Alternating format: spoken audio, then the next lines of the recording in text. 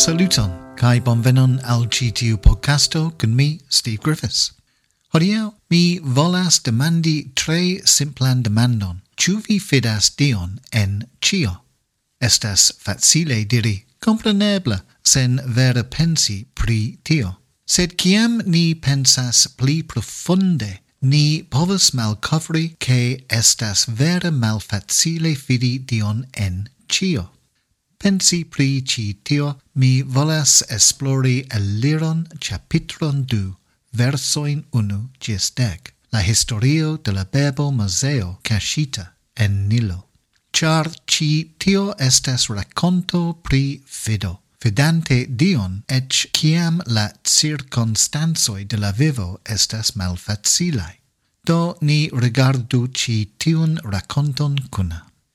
La viro kaj virino ne estas nomitai en verso 1, sed ni scias el eliro 6 kaj nombroj 26, ke ili nomigis Amram kaj Jochebed. Ili havis filinon nomitan Miriam, kaj poste dua infano nomata Aaron, kaj tiam ilia tria infano naskiĝis, Moseo. Sed kiel tiel ofte en la vivo, ĝojo kaj malĝojo iras kune. Kaj la ĝojo de nova naskiĝo por Amram kaj Jochebed estas mallongigita per la crueleco de la farao. La Israelidoj fortiĝis en Egiptujo, kaj la farao donis ordonon. Ĉiun knabon, kiu naskiĝas al la hebreoj, vi ĵetu en Nilon, sed ĉiun knabinon vi lasu vivi. Sed Jochebed ne ĵetis la bebon en Nilon. Anstataŭe ŝi kaŝis lin, kaj kiu povas kulpigi ŝin? Sed mi pensas ke estas io pli profunda ĉi tie ol nur amo de patrino. Oni diras al ni en Hebreoj 11 ke la gepatroj kaŝis Moseon kiel agon de fido. Ĉu ili rekonis la destinon de ĉi tiu bebo? Li estis ilia bela infano, sed li estis viro de destino, kaj la kompato kaj kuraĝo de la patrino, kaj plenan fidon al Dio, helpas formi tiun sorton, kiu skuis la mondon. Sed kiel ni legas en verso 3, Moseo ne povis esti kaŝita por longe. Do Jochebed ricevis keston, metu la infanon en ĝin, kaj kaŝis ĝin en Nilo. Nun ĉi tio estas tre grava verso kaj estas du aferoj, kiujn mi volas diri pri ĉi tio, kiuj rilatas al fidi Dion en ĉio. La unua estas ĉi tio, ke Jochebed rimarkis ke ŝi ne povas zorgi pri la infano kaj bezonis lasi lin foriri. Sed jen virino, kiu agadis en credo, ŝi ne forlasis sian infanon, esperante ke Moseo plu vivos. Ne, ĉi tio estis ago de fido al Dio.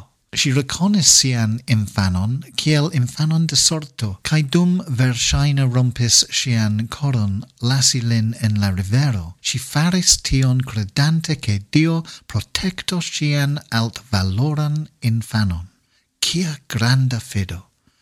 Nilo ne estas milda fluanta rivereto, estis danĝera rivero, kun multaj krokodiloj, kaj ĉiuj el ni kun pli aĝaj infanoj scios povas esti tre timiga sperto lasi niajn infanojn iri, kaj fari sian vojon en la mondo.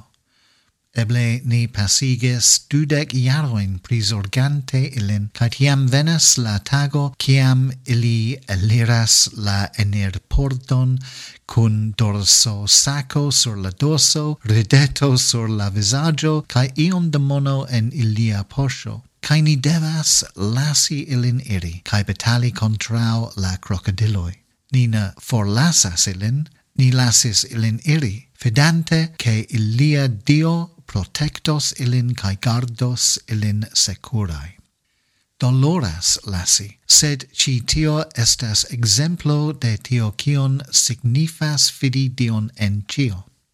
Sed dua, ĉi tiu korbo estas tre grava, ĉar la hebrea vorto kutimis priskribi ĝin tebach, estas usata nur dufoje en la Malnova Testamento. Unu tempo estas ĉi tie en Eliro 2, kaj la alia okazo estas priskribi la arkeon de Noa en Genezo. Sama kiel la kesto portus la homoin de Dio kaj la bestoin tra la tajdoj de la vivo kaj liveru ilin al sekureco. Do la keston de Moseo portis lin tra la tajdoj protektante lin contra la krokodiloj por ke povu kreski un muturecon kaj liveri sian popolon. La tebach de Dio protectis nin ĉiujn por ke ni povu atingi nian destinon en Dio. En fido, ni credas ke ni estos securaj sub la protekto de Dio.